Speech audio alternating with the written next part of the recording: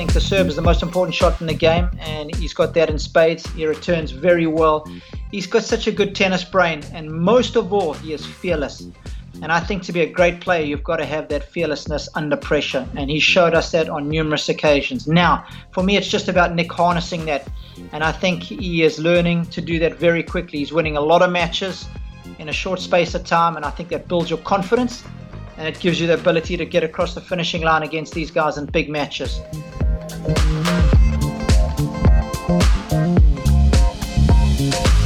Hey everyone, John Wertheim here. It's this week's Sports Illustrated / Tennis Channel Tennis Podcast. It is Thursday. We are in the business end of the Miami Open. I am back from overseas. You can probably tell, dealing with a little cold. Not that we're complaining.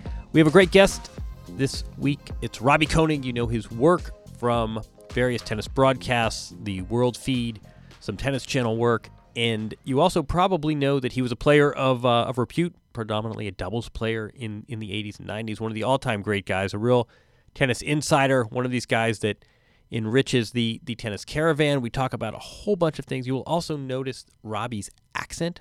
There are some accents where you could say, I love you, and it sounds like you're being sent to the principal's office. Philadelphia, for instance. This is the opposite. You'll notice Robbie's South African accent, which he can say anything he wants, and you feel like it's endearing. We had a good conversation, talked about a lot of things: Federer, Djokovic, Kyrgios, Serena, some women's tennis, South African tennis. A good listen, thanks to the guest. Let's get right to it. It is Robbie Koenig. We've had multiple requests for you, so I'm glad we got you on here. Thanks, Shauna. Let's jump right in. It is the problem with doing these during big events is that we have to timestamp these. So you and I are talking New York time. It's about noon on Thursday.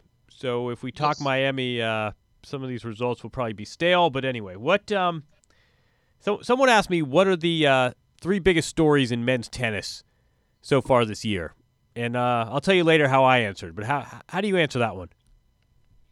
Wow, that's a good question. Well, for me, obviously Federer is headlining everything, John.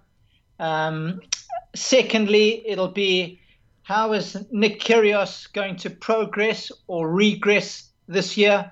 I think for me, he is probably one of the most gifted players I've seen in a long time, since the likes of Federer. And I think the third question probably involves two players. What does 2017 hold for Novak Djokovic and Andy Murray? I think, will Murray be able to stay on top of the rankings? And what kind of bounce-back ability are we going to see from Novak Djokovic? So those would be my three headline acts. I will show this to my producer, Jamie, as proof. I had 1 Roger Federer, 2 Novak Djokovic, and 3 Nick Kyrgios. So either these are really obvious or you and I are thinking on the same lines. But all right, let's dig into each of those. What you have a certain perspective as a broadcaster, but also a former player. What are you seeing in Roger Federer, who is 10 years? You and I are the same age. I mean, this guy isn't a whole lot younger than we are. What do you make of this? I think we're so blessed, first of all, to see this going on. The biggest thing that is in Roger's favor that I've never seen with a player at the very top of the game is how much he loves the sport, number one, and how much he loves traveling. Right. It is so unusual in our sport to see a player who actually enjoys going to cities and exploring them and getting out there. So I think those are two very important sidelines that help him do well in his sport. I think as well that because of the efficiency in which he's always played the game, both in stroke production, his mechanics, and the way he moves, it's enabled him to win so many matches so easily, John. And I think that's really been instrumental in this longevity that we've seen from Roger now. And the fact, that he's got this exuberance, it's just so unique. There's so many unique characteristics that we see with him that enable him to play so well at the age of 35. I think that's a really good point about the travel and not being jaded. Let's be honest. Obviously, some of that is about means, that there are, many players cannot afford to bring their whole family with them on the road, and Yes. have some of the amenities that he does. But I think that's a really good point that I haven't heard made much, that he doesn't have this road weariness that you see in other players, especially the ones with wives and kids back home, and husbands too, for that matter. 100%. And it always reminds me, John, I remember like hearing towards the end of Pete's career, Pete Sampras, how much he didn't enjoy the traveling, and I think he's a good example to match up against, because Pete had the means as well. Andre, I always got the feeling as well, when I'm thinking of American players, there was always this stigma attached to them that they never liked to go on the road and they never liked to go out of the States, and it was always a bit of a grind for them. But I've never felt that with Roger. I don't know if it's a European thing, but I always keep that thought in the back of my mind when I compare his kind of travel schedule and his means versus some of the greats that have played the game. Because travel is often the one thing that ends up cutting the guy's career. It's almost the straw that breaks the camel's back, isn't it? Yeah, I mean, in other sports, you have home games and the road trips. You're weary, but you're with your teammates, and then that you go back to your own locker in your own bed. This is 9-10 months of sleeping on different mattresses. Yeah, 100% right. And as you say, in team sports, 50% of the games are generally at home, and when you're traveling, it's either within Europe or it's within the States. You're often not a global traveler for a lot of team sports. So, tennis, without a doubt, for me, is one of the toughest sports to make it. Also, because of the financial demands early on in the career, there's no guarantees through big contracts that you sign with the team. You're on your own generally for a couple of years, and then couple that with the travel, it's very difficult. You, Robbie Koenig or Roger Federer, do you play the clay season, including the French Open, or do you shut it down and try to peak for Wimbledon? I try to shut it down and peak for Wimbledon. Really? Really? Yeah, I do. But only Roger knows how he feels playing on clay. I look at it as a perspective, and I've had this conversation with a couple of people, whereby, let's say you grew up in America where clay perhaps wasn't your best opportunity to do well. Look at someone like Sampras again. Sure. I've often had this discussion with Kevin Curran as well, and he did used to miss the clay court season to focus solely on the grass, because I think his chances of winning the French are always going to be the toughest for Roger. I always think Wimbledon through US Open, such an important time. So why wouldn't you be at your optimum level? Try and do whatever you can to win both at Wimbledon and in the US Open, because, if you had told him he could win 3 out of the 4 majors in a season, he would have bitten your arm off at the start of the season. So that would just be my roll of the dice as far as that question is concerned. I could be way off the mark. He might think it's a very important preparation for grass, but I'd rather play an extra grass court tournament, start maybe a week earlier, and forget about the clay court season. The scuttlebutt I've heard is that a lot of it is just, how's my back going to feel, and what am I going to do when it's 51 degrees Fahrenheit and it's a cold day and my back seizes up? Do I really want to jeopardize Wimbledon? But I think the flip side of that is you've won the previous Grand Slam. Yeah. You're coming off Indian Wells. You had a tremendous 10 days in the desert. You've always played well on clay. You're not Nadal on clay, but you can play on this thing. And given the state, I mean, he now is in Nadal's head, which I think is one of the more remarkable sort of plot twists that I've seen in this sport. He now seems to have a mental edge on Nadal, which we never would have said 18 months ago. Who knows where Djokovic is? We can talk about him in a moment. You're in Paris. It's only 2 hours from home. I can't imagine a guy winning the previous major at age 35 and taking off the subsequent one. And that's a good argument. I can't argue against it. I think you make a very good point. My only concern is what happens if it's a cold morning in Monte Carlo or late cold evening in Madrid and you do something stupid. Right. And we know the movement is very different. It takes always a couple of, good couple of days to get used to the movement on clay, and it's a lot more physical. And I would just think, in my mind, it's not worth it. I'd rather give Wimby and the US Open everything I've got. Very interesting. No, I think your point is as valid as mine. Well, one man makes a decision. We'll see what he does. Let's talk a little Kyrgios, and I'm with you that to me, he's a hard guy to cover because he's done some things that have just been, I think, borderline disgraceful. And then you see him play, and not just the tennis. I wrote about it a little bit this week. I think he's a pretty cool guy. I mean, I've seen a lot of acts of non-choreographed coolness out of him, and yet there are other moments when you can't defend what he's doing. But I think the talent is undeniable. Is this is it too crazy to start talking about future number one here? No, definitely not. Not when you're beating the likes of three of the greatest players ever to play the game at the first time of asking. We know how intimidating it is to play them, let alone beat them. So for me, that's probably one of the greatest achievements I've seen in a while from a young player, being able to beat the likes of Federer, Djokovic, and Nadal. So that's of vital importance. He's got the weapons. No question about that. I think the serve is the most important shot in the game, and he's got that in spades. He returns very well. He's got such a good tennis brain, and most of all, he is fearless. And I think to be a great player, you've got to have that fearlessness under pressure, and he showed us that on numerous occasions. Now, for me, it's just about Nick harnessing that, and I think he is learning to do that very quickly. He's winning a lot of matches in a short space of time, and I think that builds your confidence. And it gives you the ability to get across the finishing line against these guys in big matches.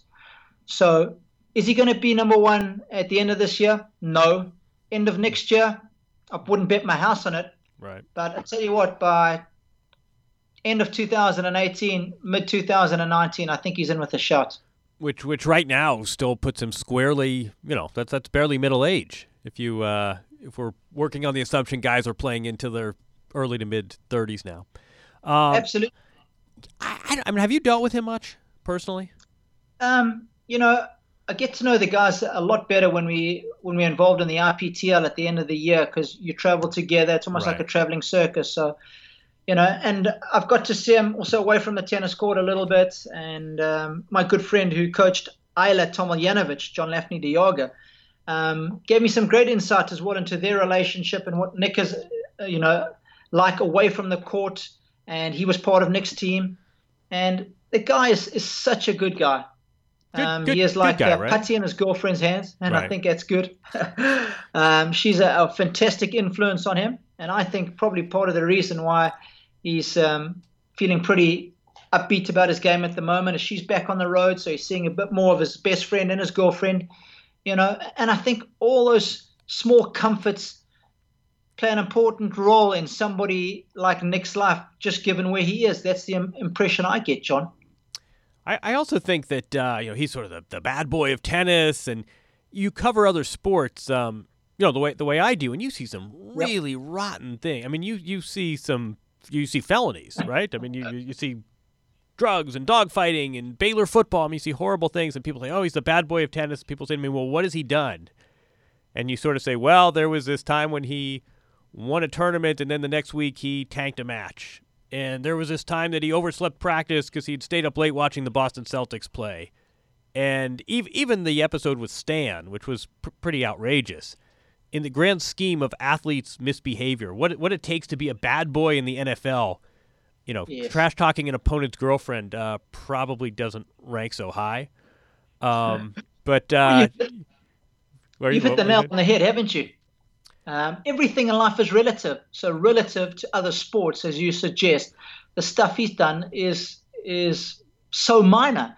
Relative to our sport, it's a big deal. So when you look at it in a global perspective, this is a young kid. He's got plenty of spunk, and he's growing up under the microscope of the tennis world. And everybody deals with pressure differently. Some guys go into their shell, and when people have a go at them, they don't say anything. They kind of hide away. Whereas with Nick, you have a go with him at him, and his way of responding is to go right back at you. And I like it. For such a long time, we're always complaining we don't have enough characters in our sport. Everybody reacts the same way, and I think it's healthy to have characters in sport. Of course, as you suggested, people say and do stuff that at times is not great if kids are watching television, but you can't have everything to be perfect in sport. We both know that, John. He went after Piers Morgan, who's one of the great assholes of our time on Twitter. So he won me over with that. What can he become number one without a coach? He's probably one of the few guys who could be able to do it. I think he could. Yes, I do. Let's talk Djokovic, and I feel like everyone is sort of dancing around this, and I think it's it's sort of a journalistic question as well as a sports question of how much do we and can we delve into explanations when the athlete sort of, he's alluded to personal issues. I think it was Mary Carrillo, I know, among a few people have mentioned spouse issues, but no one's really sort of talked openly about what's going on. Take this wherever you want it, but first of all, how much do you think, as a former player, how much of a right and obligation is there to talk about, sort of to speculate what's going on? And second of all, what do we do here? I mean, here's a guy where at this time last year he was absolutely dominating the sport. The results aren't there. Clearly, I think spiritually, sort of something in his soul isn't where it used to be, and yet that may well be private. That may well just be regressing to the mean. Maybe there's an injury he hasn't talked about. I mean, where do you take the speculation when you comment on him? I think we always got to be careful as journalists when it is speculation. If you don't know the truth, if you're not 100% sure, especially when you're dealing with superstars in sport, I think it's very uncool to make statements if you're not 100% sure about them. So that's where I stand. And he's openly said, he's got personal issues, and whether it's, spousal or whatever it might be. We know when I have a fight with my wife or if things aren't great at home, it affects your emotional state. And that's not great when you're competing at the highest level in any sport, let alone our sport. So if that is indeed the case, I'm sure that's having a knock-on effect to how he's playing and how he's feeling out there. So, that's my answer to the first question. There's a lovely saying that we all know: happy wife, happy life. Yep. What about if mama ain't happy, ain't nobody happy. Yes. So if that is the case, maybe we can understand why he's struggling at the moment. But also, the thing that I find so strange, and you touched on it there, is how dominant he was. And I don't know if it's an insight into the frailty of sport, where if you just lose that 1 or 2% over the rest of the field, it shows you in our sport actually how much depth we have, and that the next guy who's knocking on the door is going to take those keys to the penthouse and kick you out. So, there's that to be looked at as well. And I just wonder sometimes, is when you've been winning as much as he does, do you sometimes lose the edge? Is this just become, he's reached the pinnacle. He had never won the French Open, wanted to do that. And now he's got there, and it's like, okay, what next? No, exactly. And I think it's hard. I mean, I think that at some level, look, it's if a company is doing well and suddenly the results go off a cliff, it's natural to probe and say, what's going on here? If an actor has a string of lousy movies, you say, boy, I don't know what's going on. Are they getting bad advice? I mean, I think it's natural to speculate when results in a public, you're in a performative art and your results are much different than they used to be. I think it's natural for people to wonder what's going on. At the same time, athletes are entitled to explanations and some privacy and some discretion. And yet, again, I can't, you sort of look at the conversations we were having not that long ago, and now you see a guy who's struggling to win matches. It's really striking to me. But, I also think what you said is a good point. There's only one way you get to the top, and there's only one way your results can go at some point. And he wins the French Open again, and suddenly he's back to number one, and we're not having this discussion. So it doesn't take much. How much women's tennis do you concern yourself with? Well, given that the majority of my contracts are with the men's game, I would say I probably have about a 70-30 split. I probably watch 70% of the time men's tennis, 30% of the times women's tennis. But of course, I follow the results. But I don't have that in-depth knowledge. Like when you're commentating on a match, break points, set points, what happened on those set points, and you have that intricate knowledge. Because I don't commentate on nearly as many women's matches, I don't have that intricate knowledge of patterns of play and strengths and weaknesses of all the women like I do of the men, John. how do you go about commentating on a women's match versus a men's match? Is it just, here it is, there's one player on each side of the net, and let's see where this goes, or is there a different strategy, different preparation, different goals during the broadcast? No, it's exactly the same preparation. It's probably more preparation for me because I haven't watched the players play as much. So it's a lot more going on YouTube, watching the matches. And for me, it's a lot about what happens on the big points. I like to do a lot of research on the big points in matches, break points, set points and all that, and see the patterns of play that the players like. But of course, I do keep an eye on them. So I do know what's happening at the top of the game, especially who's doing what. But no, preparation is probably more for the women's matches. I would say there's probably a little less variety in their game style versus the men. So the patterns of play are quite similar from one player to the other, except when you get somebody like a Radwanska, who I'm a big fan of. I love commentating on her matches because of what she brings to the court, or somebody like Simona Halep, who's a little smaller in stature and is trying to figure things out her own way. But for the most part, and I know you've done a lot of tennis, it's pretty much preparation is pretty much the same. I want to go. Let's keep talking about style, because I'll push back a tiny bit, because tell me if you agree or disagree with this, that in terms of stylistically, there probably is less variety in women's tennis. Though I would argue, if you look at the range of physique and you look at the range of ages, we can sort of go through, and Nicolescu and Radwanska, you can pick a few players that play a little differently, but I think women's tennis gets a bad rap for being homogenous. I think just by body range of the players, there's variety. But I also would say the emotional variety, and some of that is innate, and some of that is cultural, and some of that is, you have married players with kids and spouses, and some of this is you have much younger players.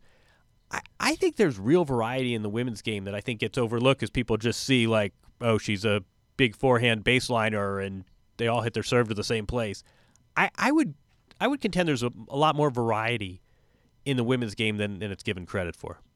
Okay, so just so I understand you, it's a good discussion to have. Variety in the type of tennis they play, or in... Yeah, exactly. No, I think that's exactly. I think people limit variety talk to the type of tennis that goes on while the ball's in play, and sure, maybe women have less of it than men, but if you look overall variety as a sports fan, I love women's tennis in part because the personalities come out on the court more, and there's certain players that rise to the occasions, and there's certain players Caroline Garcia, we can come up with names.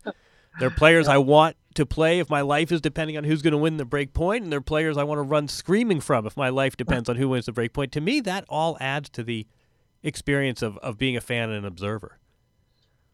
Very good point that you make. Disagree? Now, if I'm trying to counter that argument, I will say that very few women are able to dominate with their serve. So the vast majority of the rallies get determined by baseline points between, 5 and 10 shots. So if I am trying to put it all in one jar and say, that's why it's one-dimensional, that would probably be, my argument. But I must say, I'm a big fan of Madison Keys. I love the way that she plays the game. And somebody else who's been on my radar for a long time is Svitolina. Big fan of hers. And actually, Jana Konta's a fantastic story. So I think in the last 12 months, there's definitely been a lot of storylines within women's tennis. It just seems to me there's been a lot more lately than there has perhaps prior to that time. Now, again, you're probably better informed than I am with the intricacies of what's going on there. But there's a lot of great stories with people coming back from injury. People have been out there a long time doing well. Somebody like Caroline Wozniacki was struggling for so long. Right. Now she's back up competing at the top. So storylines, yes, there's a lot of those. As far as game styles are concerned, we probably, if I'm playing devil's advocate, I would disagree with you that there's a lot of different styles out there. It's a lot of it is what it is, and it's baseline tennis and see ball, hit ball, and try to win the 5 to 8 stroke rally. Yeah, I know. I don't think you and I are far apart on that. No, I agree. Yep. Let me. As long as you and I have known each other, I don't know. You and I have mutual friends, and again, we're contemporaries. How'd you get into this? Like, what's your backstory? What'd your folks do? My dad had his own furniture shop, but my uncle, my dad's youngest brother, he played Davis Cup for South Africa. He played at the same time as Eric Sturgis, and who else would you know from South Africa? Probably a little older than Ray Moore. Okay. Of course, who was the main character in Handful of Summers? Gordon Forbes. Gordon Forbes, yeah, great book. Yeah, same time as Gordon Forbes. But who was the naughty guy in Handful of Summers? I'm having a brain cramp here. He just passed away. Frew McMillan?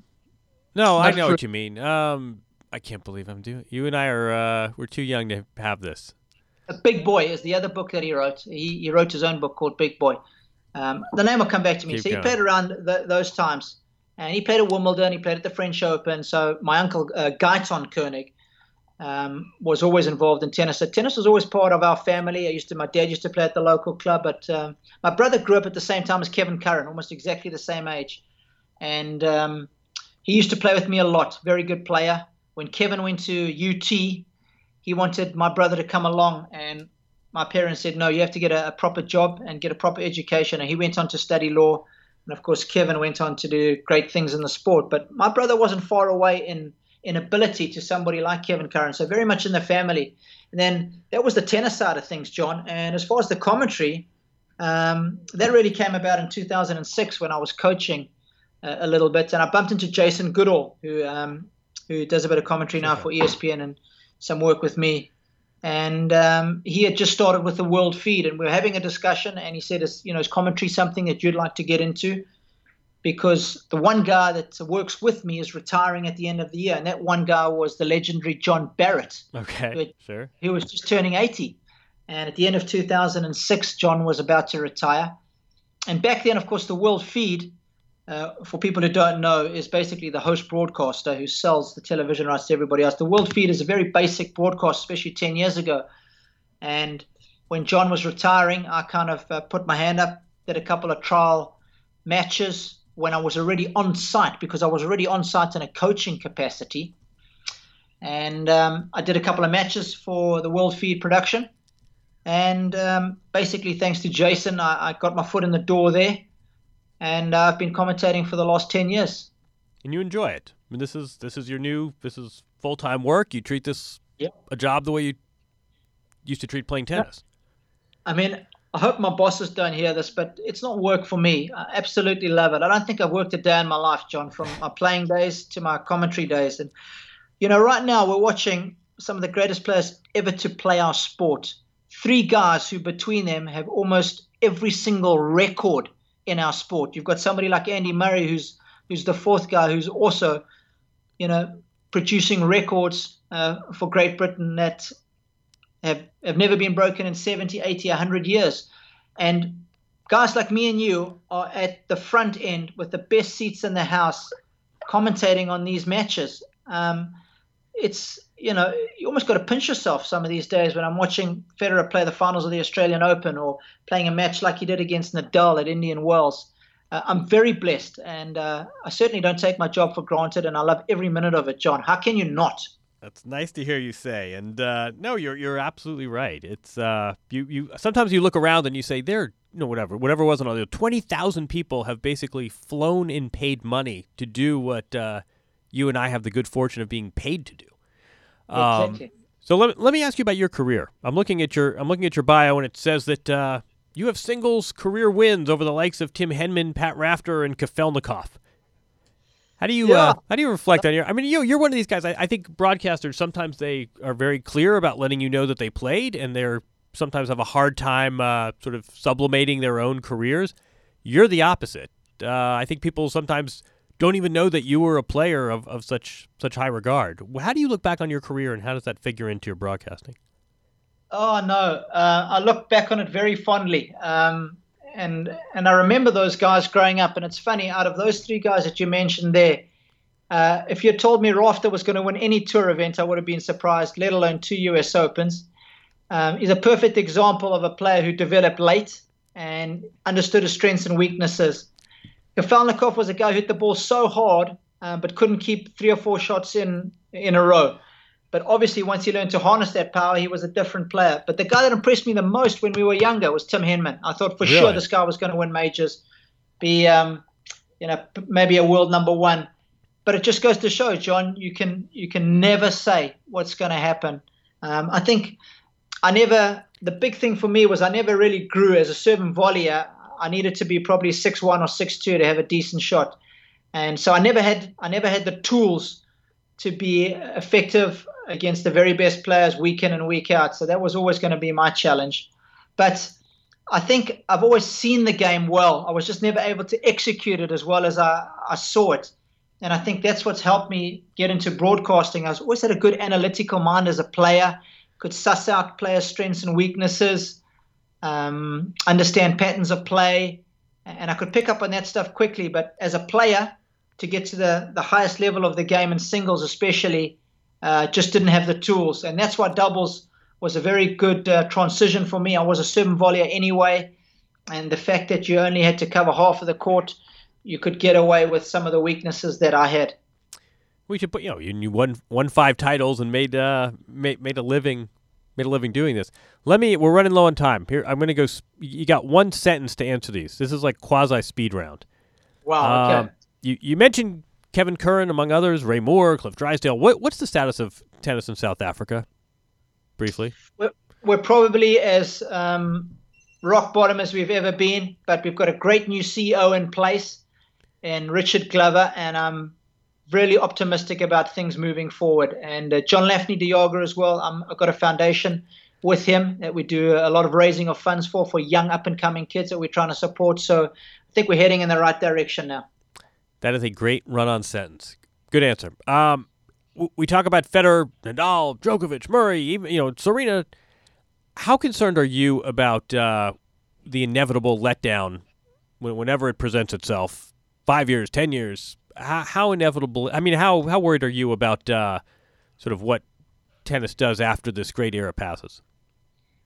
Of course, I'm worried because these are some of the greatest players ever to play the game. So yes, I am worried, but life has an amazing way of producing new people to talk about, new characters, and I'm hoping that will just be the case as we move on from the likes of Serena, Roger, Rafa, Venus, whoever else it might be. Roger Federer wins blank more majors. 1. Serena? 2. Really? Yes. Finally, tell me about your tennis experiences. Probably one of the. No. I mean, sorry. The that you and Goodall do. Tell me. Someone else had told me about this. You and Goodall do these sort of tennis experiences where you go on events with fans. Yeah. We have corporate guys and tennis fans. We host tennis clinics. We've done a couple in the States, where we will do tennis clinics with players during the day, and then we do talks in the evening, where people will ask us about our commentary, what life is like on tour. We've taken some guests as well to Wimbledon and showing them around there. Of course, Jason's a member there, so that's always an incredible experience for a tennis fan to go and have a look around Wimbledon in the summertime. There's probably no better place to be if you're a tennis fanatic and you love your sport than going to, as far as I'm concerned, the home of tennis at SW19. So we've done a fair bit of that, and I think we feed off each other very well. So tennis anecdotes, tennis stories that we share with tennis fans and corporate people as well who enjoy their tennis, and it's been a lot of fun. Where are you off to next? I'll be off to Monte Carlo, and then it'll be Rome and Madrid. So it'll be fascinating to see whether Federer's playing there or not, John. On Thursday, tell me who wins Miami. I think Roger Federer is the safe bet, but I feel very edgy this week, and I got a sneaky feeling Nick Kyrgios might do something outrageous this week. Very interesting. All right, let's end it here. We're going to do one of these again. That was great. I got a million more questions that we could talk about, but that was fun. That was like me and you having lunch at a tournament, only with audio where other people can eavesdrop. Oh, that's lekker, John. Anytime, man. We could go on for hours and hours. So anytime. It's always a privilege to be on your show, bud. Thanks for having me. Oh, thanks. All right, we'll catch up soon. Thanks, Jay. All right. Thanks, Robbie. Cheers, buddy. See you, buddy. All right, that's this week's tennis podcast from Sports Illustrated and Tennis Channel. That was with Robbie Koning, one of the all-time good guys in tennis. Good conversation. He and I could go on forever. One of those guys who you just enjoy talking shop with when you run into him. Thanks to Robbie. You can read all about him online, including those tennis experiences that he had mentioned. You'll hear him soon come clay court season on various world feeds. We thank him for joining us. Thanks to our producer, as always, Jamie Lasanti. We will have another guest next week. Enjoy the last few days of the Miami Open. Thanks for listening, and we'll do it again next week. Take care.